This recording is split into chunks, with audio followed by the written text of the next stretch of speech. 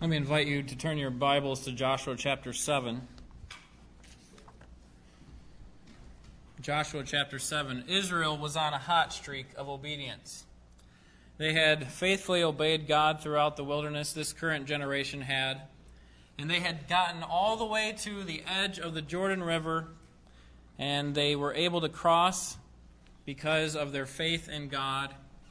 And then they won one of the greatest battles in Israel's history, the Battle of Jericho. But now we come to Joshua chapter 7, and we find that there is a setback. Sin had come into their camp. And as a result, we saw last week that God judged Israel as a group, as a nation, because of this sin, this hidden sin. And this week we're going to see how God judged the individual, Achan. Let's begin reading in Joshua chapter 7 with verse 16. So Joshua arose early in the morning and brought Israel near by tribes, and the tribe of Judah was taken. He brought the family of Judah near, and he took the family of the Zerahites.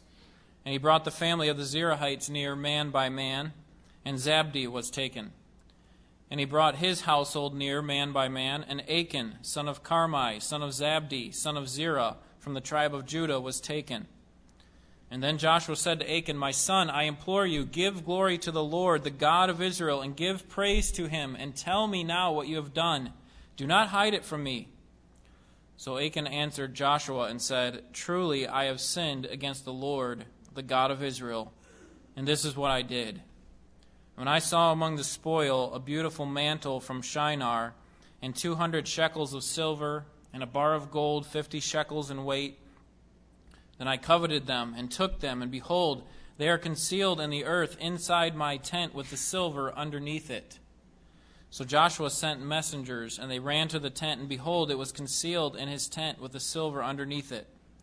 They took them from inside the tent and brought them to Joshua and to all the sons of Israel, and they poured them out before the Lord. And then Joshua and all Israel with him took Achan, the son of Zerah, the silver, the mantle, the bar of gold, his sons, his daughters, his oxen, his donkeys, his sheep, his tent, and all that belonged to him. And they brought them up to the valley of Achor. Joshua said, "Why have you troubled us? The Lord will trouble you this day." And all Israel stoned them with stones, and they burned them with fire. And after they had stoned them with stones, they raised over him a great heap of stones that stands to this day. And the Lord turned from the fierceness of his anger, and therefore the name of that place has been called the Valley of Achor to this day. In this passage today, we're going to see that God exposes sin and God judges sin. God exposes and judges sin. In verses 16 through 23, we see that God exposes sin. He brings it to the light, because last week we saw that Israel had been punished as a result of Achan's sin. What happened to Israel because there was sin within their camp? Remember, Israel was a covenant community. They had a relationship with God, a covenant that they were supposed to keep with God. And because they disobeyed as a group, their covenant was broken between them and God. And as a result, 36 people died in battle.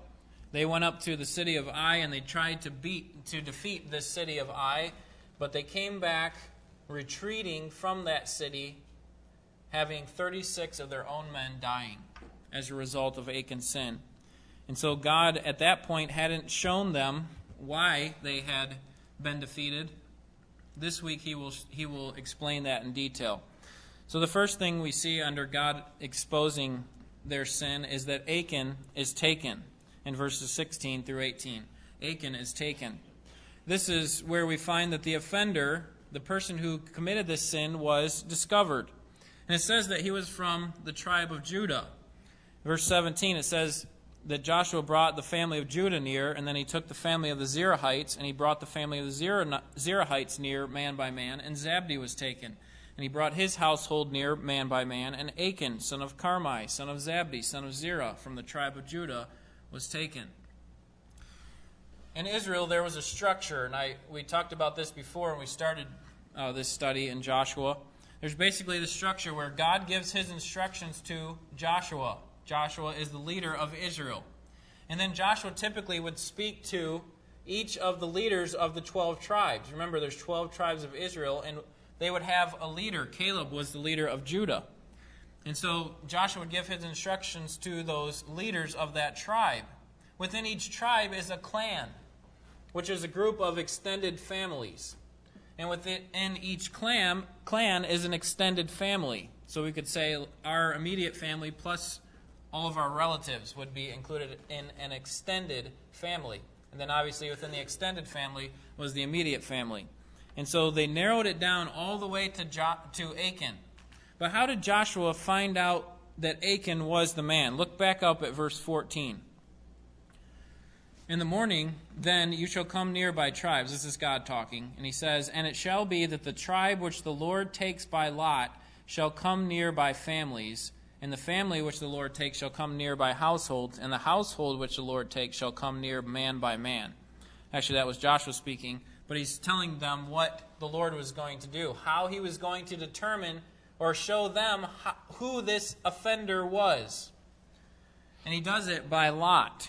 So you've heard this throughout Scripture. The most famous one probably is Jonah, right? When he was trying to leave, trying to go away from Nineveh, he gets on a boat. And he tries to convince the people that the reason that the storm was happening was because he was running away from God, but they didn't want him to throw him over. They thought, we can't do that. You seem like a nice guy. So what did they do? They drew lots. And it came to Jonah, and this was their way of determining what God wanted for them. Joshua also, we will see in chapter 18, will determine the land distribution based on lots. So what exactly is this method of lots, lot casting? Well, this is a method that was used to determine the will of God, and one of the ways that we have a little bit of an idea of how it worked was called the Urim and the Thummim. The Urim and the Thummim. These were what is supposed to be possibly stones that were put into the priest's garment. He would keep these probably colored stones, one of one color, one of another color. He would keep these stones in his garment, and when he wanted to determine what the Lord's will would, he would put these two stones into a bag of some kind and ask the Lord's will of these two stones. He would reach in the bag and say, God, do you want me to do this? Ask it yes or no questions. And he would pull out a certain stone and be able to do it. Now, just anybody could not do this. This wasn't something that just anybody could do. This was something that was given to the priest. And this is how God would often communicate to his people, through the priest, through this method of lot casting. In fact, in 1 Samuel chapter 28, verse 6, King Saul was the king of Israel at that time. And he is frustrated because he's trying to get God's word to himself. And he said, God, why have you not answered me either by dreams, by the Urim, or by prophets? These were three methods that God would use to speak to his people, wasn't it? God would often speak through prophets. God would speak through dreams. Sometimes God would speak to them directly, but another way in which God spoke to his people in the Old Testament was through these stones called the Urim and the Thummim. And Joshua, even in Numbers chapter 27, was sent to the priest Eleazar to determine the will of God by this very same means.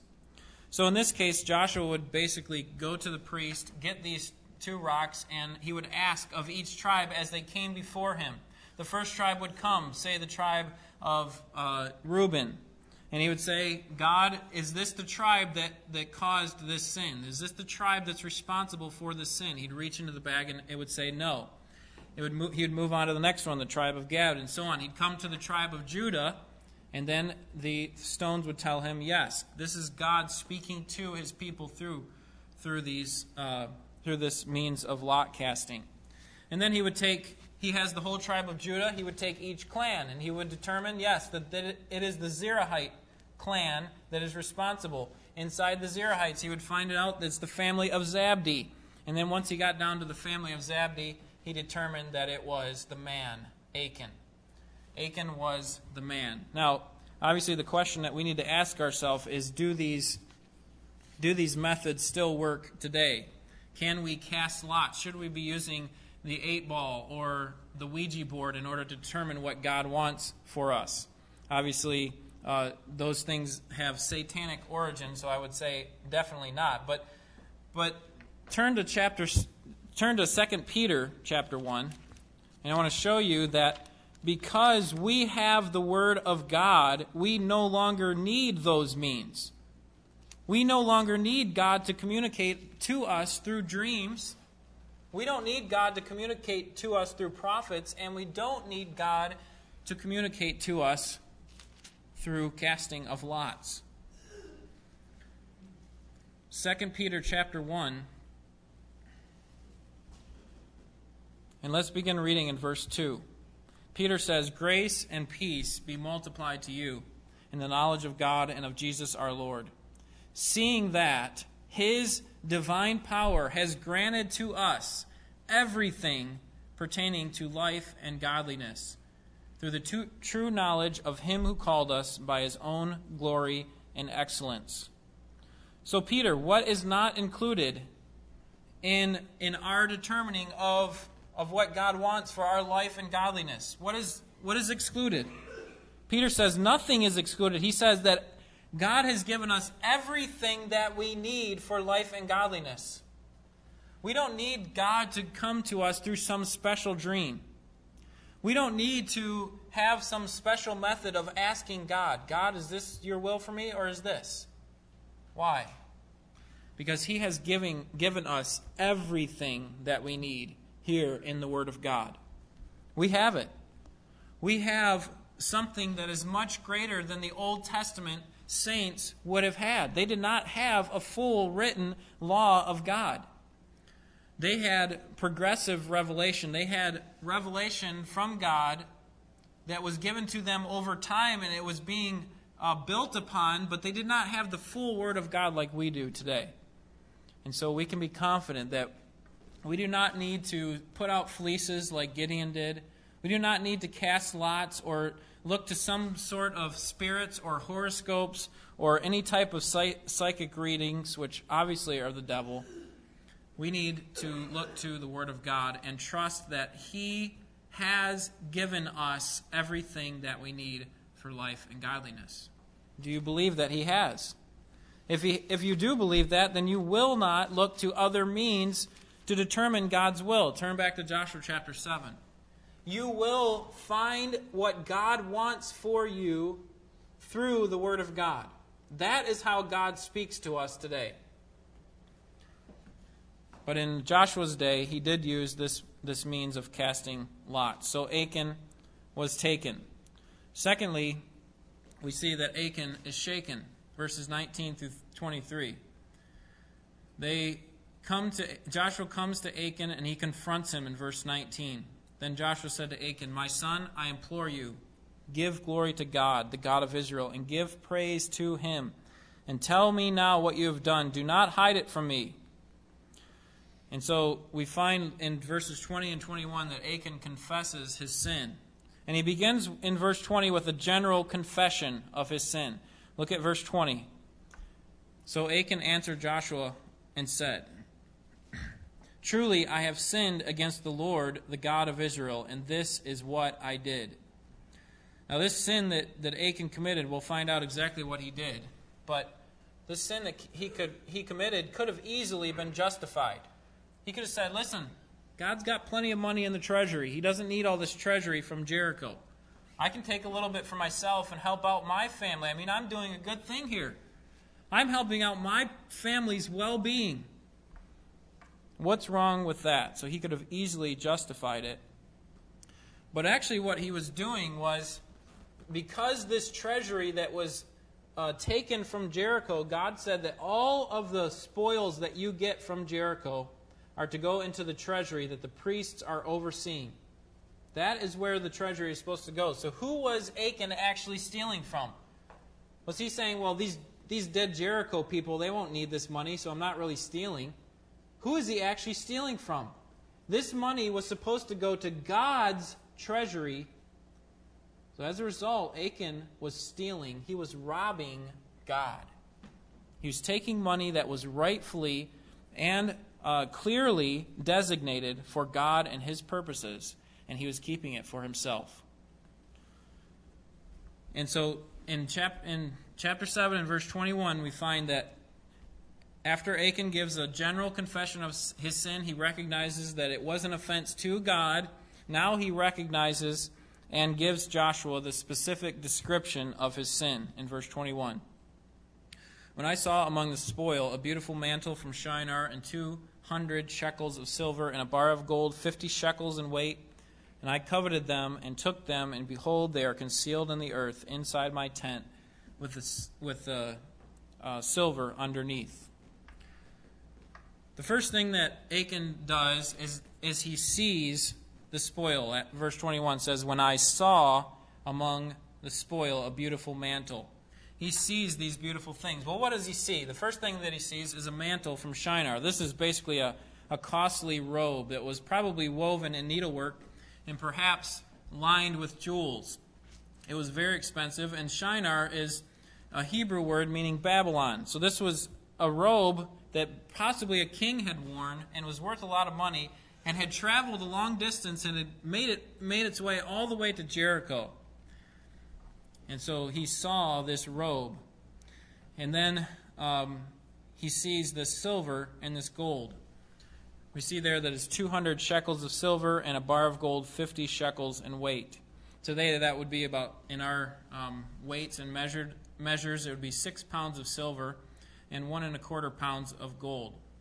6 pounds of silver today would be worth about $1,650, and 1¼ pounds of gold would be worth $21,000. So a total of about $23,000 in these costly metals. Some scholars suggest that this treasure is the equivalent of how much a person in Israel would earn in an entire lifetime. We think of $23,000, we think we could never make it the rest of our lives on $23,000. But you got to remember that Israel is an agricultural, primarily, society. So it would not be far-fetched for them to take this amount of money and be able to use it for the rest of their lives. You think about the continent of Africa. The average person in Africa earns less than $1,000 per year. Less than $1,000. Including places where our missionaries are at. The Hamricks are in Uganda. Their country, Uganda, averages $991 in earnings per year. The Ivory Coast, where the Cuthbertsons are, the average person $920 per year. And that's not even to mention the other countries like Liberia, Congo, and Somalia, which average less than $400 per year in earnings. So if we could think of Israel in those types of terms in an agricultural society where they're not earning a ton of money, $23,000 would be a lot of money to a person living in Africa. And so you can see how great the temptation would be for Achan. And we say, well, that's good, but that doesn't really help me a whole lot. Well, suppose that you had the opportunity to quietly take $1.5 million. Maybe enough money for you to live for the rest of your life. That is a temptation that could come upon any one of us, and this is the temptation that Achan had. He saw the opportunity, and then the next thing that we see is that he desired them. He said, after it says, a bar of gold 50 shekels in weight, then I coveted them. He had a desire for them. Obviously, the idea of coveting is wrong. Coveting is the desire for something which the person has no right to obtain. And this was one of the 10 commandments that Israel should have known that they were not allowed to do. They were not allowed to covet. Do not look at something that it seems to be pleasing to you and want it for yourself. Put that type of thinking away from you. And so he coveted them. And then we see that he took them. He stole them. He kept them for himself. And after he took them, he concealed them in the earth. It says, and behold, they are concealed in the earth inside my tent with the silver underneath. He hid them. He stashed them away. And this progression in sin is very similar to what we see in Genesis chapter 3, where it says in verse 6, when the woman saw that the tree was good for food, and that it was a delight to the eyes, and that the tree was desirable to make one wise, she took from its fruit and ate, and she gave also to her husband with her, and he ate. And then later on it says they hid themselves from God. There's 4 primary things that we see here, both in the sin of Achan and in the sin of Eve. First, they saw. Then they desired. Then they took. And then finally they concealed, or they hid it. They tried to hide. In Eve's case, Adam and Eve, they tried to hide their sin from God. David was the same way in 2 Samuel 11. David saw this woman that was beautiful. He desired her because of her beauty, and then he sent messengers to take her for himself. And then what happens later? He tries to hide his sin by doing what? Killing her husband. First, he tries to hide it by making it look like that her baby, that now that she's pregnant, he was trying to make it look like Uriah actually impregnated her. But then after that didn't work, he had to kill Uriah and try to cover it up. So we need to be careful that when we see something that is desirable, that we not wrap our affections around that thing which God says we should not have. Because the next step is, after we desire it, is that inevitably we will take it for ourselves. And once we've taken it, then we'll try to hide it from other people and from God. The other thing that I want you to notice here is how Achan responds to his sin. I think he actually does a good thing. First, he gives a general confession of his sin. Look at verse 20. So Achan answered Joshua and said, "Truly I have sinned against the Lord, the God of Israel, and this is what I did." This is a general confession. Achan is stating, listen, I recognize that my sin is an offense against God. That is the first thing that we should do when we confess our sins to God. We should recognize that God is holy and that He demands perfect righteousness, and that when we sin, we still must confess it to God. Believing that, 1 John 1:9, that if we confess our sins, that He is faithful and righteous to forgive us our sins and to cleanse us from all unrighteousness. But that's not where Achan stopped. He doesn't just give a general confession, I'm sorry for all my sins. I'm sorry that I made an offense against God. What does he do? He gives the specifics of it in verse 21. He states the offense specifically. And I would suggest to you that when you talk to God about your sin, the first thing that you should do is recognize that it is an offense against God. But secondly, you should not stop there. You should state the sin specifically to God. God, this is what I did. I saw this thing, I desire it, I took it, and I concealed it from you. That is how we should confess our sins before God. In verse 22, we see that the stolen goods are discovered. In verse 23, we see that the stolen goods are exposed. And so Achan's sin is exposed before the people of Israel and before God himself. And when God exposes sin, He also judges sin. Verses 24 through 26. God judges sin. And we find in verses 24 through 25 that Achan is now forsaken. He is put away from the camp of Israel. Joshua says that your effect on us, Achan, because of your sin, you have troubled us. Verse 25. Joshua said, "Why have you troubled us?" How did Achan trouble the people of Israel? We know from chapter 7. Let's look there, verse 3. Let's begin in verse 4.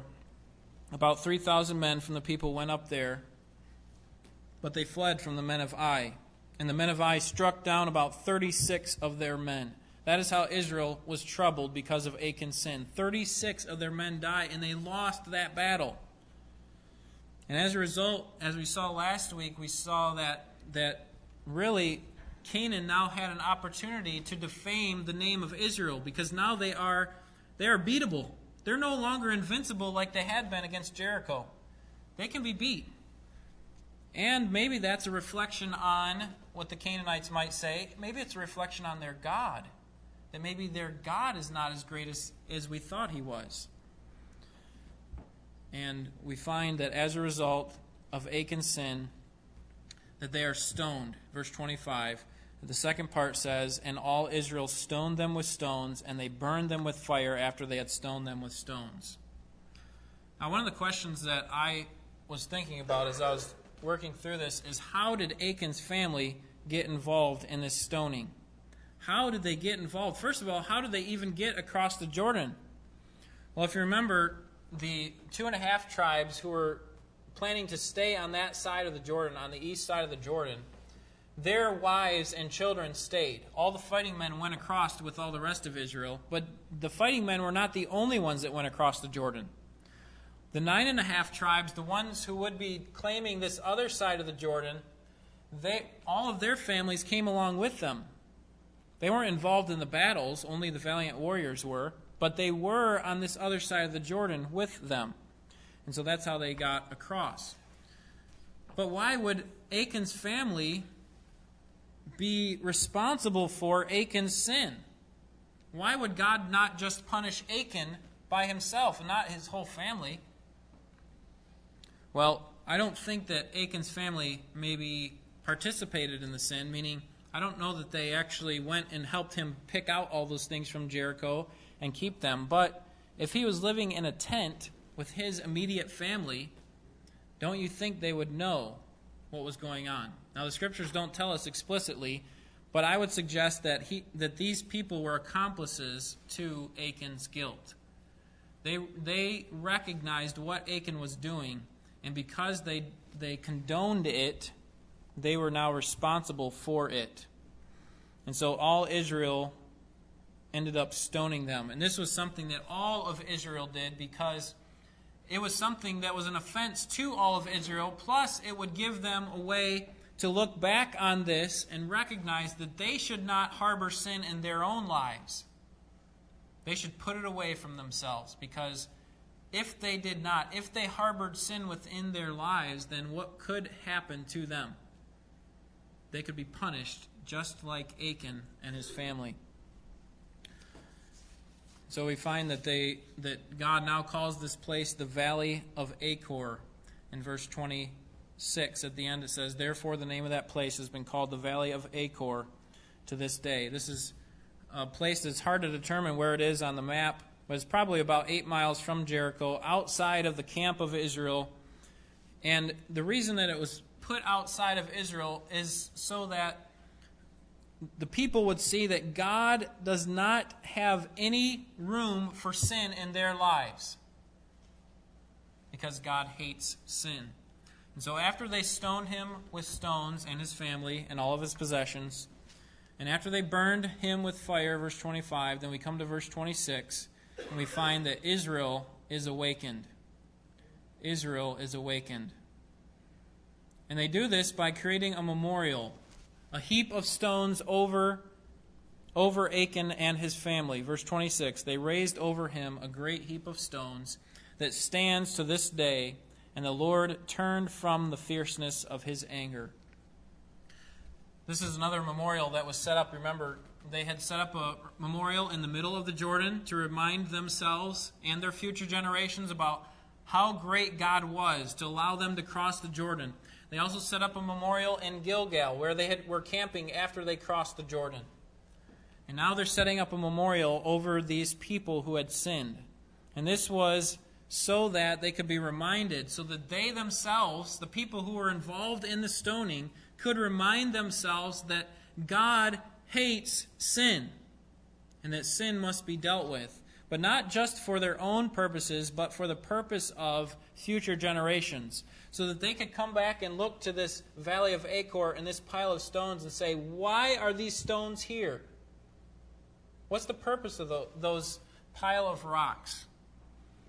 And their fathers and their mothers could tell them that God hates sin and God judges sin. Why would God expose and judge sin? There's 5 reasons why God exposed their sin. Number 1, for the sake of Israel's life. For the sake of Israel's life. Remember, back in verse 5, 36 people had died. How many more people would have died if this sin remained in their camp? What if Joshua said, well, I really like Achan and I don't think we should punish him? How many more people would God have allowed to die as a result of them, as a result of the nation of Israel harboring this sin? So God exposes sin for the sake of Israel. Number 2, God exposes sin for the sake of Israel's purification. Look what God calls it in verse 13. This idea of getting rid of the sin. Verse 13 says, rise up, consecrate the people, and say, consecrate yourselves for tomorrow. For thus the Lord, the God of Israel, has said, there are things under the ban in your midst, O Israel. Israel needed to be pure before God. They needed to remove the sin that was keeping them from God's favor. Third reason why God exposed their sin was for the sake of the covenant. When they sinned against God, they actually sinned against the covenant that they had with God. And so to uphold the covenant and to uphold the blessings that came as a result of that covenant, they had to remove the sin. The sin had to be exposed. Number 4, for the sake of future generations. We find in chapter 22 in verses 19 through 20 that Joshua now is commanding the elders that they are to look back at Achan and his sin and recognize that God hates it and judges it. And then the last reason for exposing sin is for the sake of God's glory. Look at verse 19. Then Joshua said to Achan, my son, I implore you, give glory to the Lord, the God of Israel, and give praise to him. How? How can I give glory to God, Joshua? Joshua tells him, tell me what you have done and do not hide it from me. Achan was actually bringing glory to God by allowing his sin to be exposed, by no longer hiding it. And look what happens in verse 26. They raised over him a great heap of stone that stands to this day, and the Lord turned from the fierceness of his anger. God is strongly opposed to sin. And until it is dealt with, his anger will continue, because it is vehemently opposed to his perfect plan. When we move outside of God's desire for our lives, then God wants us to bring us back, and in order to do that, we need to remove our sin. So a couple points of application, and then we'll finish up here. Number 1, God hates sin. Look at verse 1. But the sons of Israel acted unfaithfully in regard to the things under the ban. And then look at the end of the verse. Achan took some of the things under the ban. Therefore the anger of the Lord burned against the sons of Israel. God hates sin. And we find in verse 26, then when finally they deal with that sin, what happens? It says, the Lord turned from the fierceness of his anger. God's anger subsides. God hates sin. Don't think in your mind that God looks over your sin. That, oh, it's okay, I understand. You're human and you make mistakes. God hates it. And number 2, God demands that your sin be dealt with. And the way that it was dealt with here is through punishment, through death. Number 3, sin may be hidden from others, but it's never hidden from God. Sin is never hidden from God. Don't fool yourselves into thinking that, oh, if I can just keep this from this person in my family, or if I can just keep this from so-and-so. God knows about your sin, and you cannot hide it from you. Be sure that your sins will find you out. Number 4, sin has consequences that affect more than just you. How many people died as a result of Achan's one sin? How many people? Well, we know Achan died. Achan's whole family could have been 15 people, who knows? But who else died as a result of Achan's sin? These men of Israel in verse 5. 36 men. So we find that 50 people died as a result of one person's sin. Your sin affects more than just you. Think about the sin of Adam.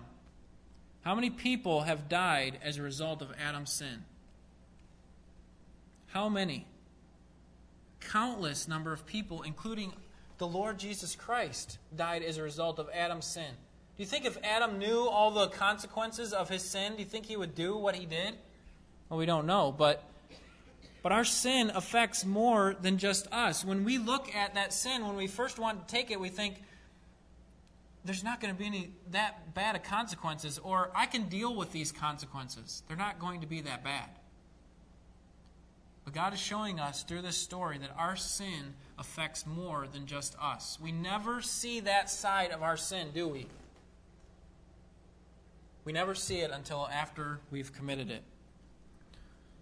How many people are affected by your sin? Now, maybe people aren't dying as a result of your sin, but other people are affected by what you do.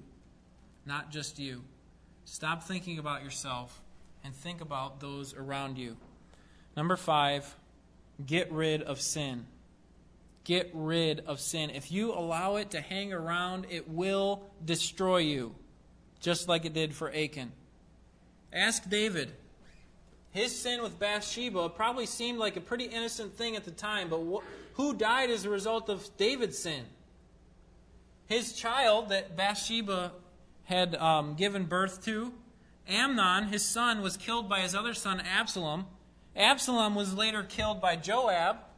Adonijah was also killed. All these people died as a result of David's foolishness. Your sin, if you allow it to hang around, it will destroy you. Ask Solomon. Ask Judas Iscariot. Ask Ananias and Sapphira how sin affected them. God exposes and judges sin. Don't let sin destroy you. In many cases, we can avoid sin by avoiding the very first thing in that progression of sin. Remember I said first Achan saw, and then he desired, then he took, and then he concealed? We can avoid that very first step. Do you realize that? Now sometimes we can't. Sometimes we can't avoid what we see or what people tell us, but what we can avoid certainly is that second step. We can avoid desiring it and wanting it. I'll tell you some ways that you can avoid seeing different things, seeing something that is sinful. Obviously, you can avoid it by not watching certain TV shows or certain websites, going to certain websites, or going down certain roads, or whatever it is. You say, well, I can't help it. I see those things. Those things come into my mind. I mean, obviously, I'm going to think about them. I can't help it. Well, obviously, it's as simple as not watching those things. Don't justify what you're doing just because it's easy to. Just because that is our nature. We try to justify it and put it away. Stop watching things. Stop looking at things that you should not be looking at. That is a good way to avoid sin from the outset. And then you might say, well, with regard to my desires, the second progression in sin, I can't control what I want. I can't control my appetites. My appetites control my mind. It forces me what to think. It forces me what to do. And as a result of my desires, I want something, and I take it. I can't help it. I can't change my tastes, my desires. But the Bible teaches something completely different. The Bible teaches us that our minds must control our desires. Our minds must control our appetites. Paul says, do not let sin reign in your mortal bodies. Do not let it reign. It will become your master. You will be enslaved to it so that you obey it. don't desire it. What evil desire is out of control in your life? What is it that is controlling you?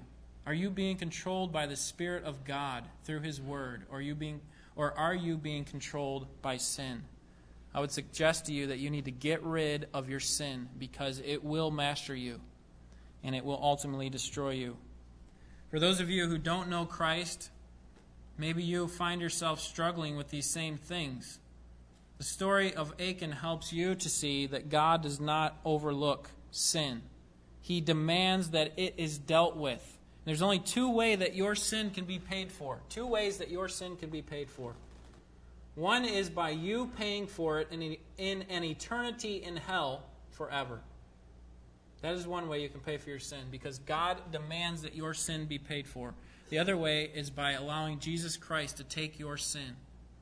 By trusting in Him, by repenting of, turning away from your sin and turning to Him in faith, recognizing that there is nothing within ourselves that can save us.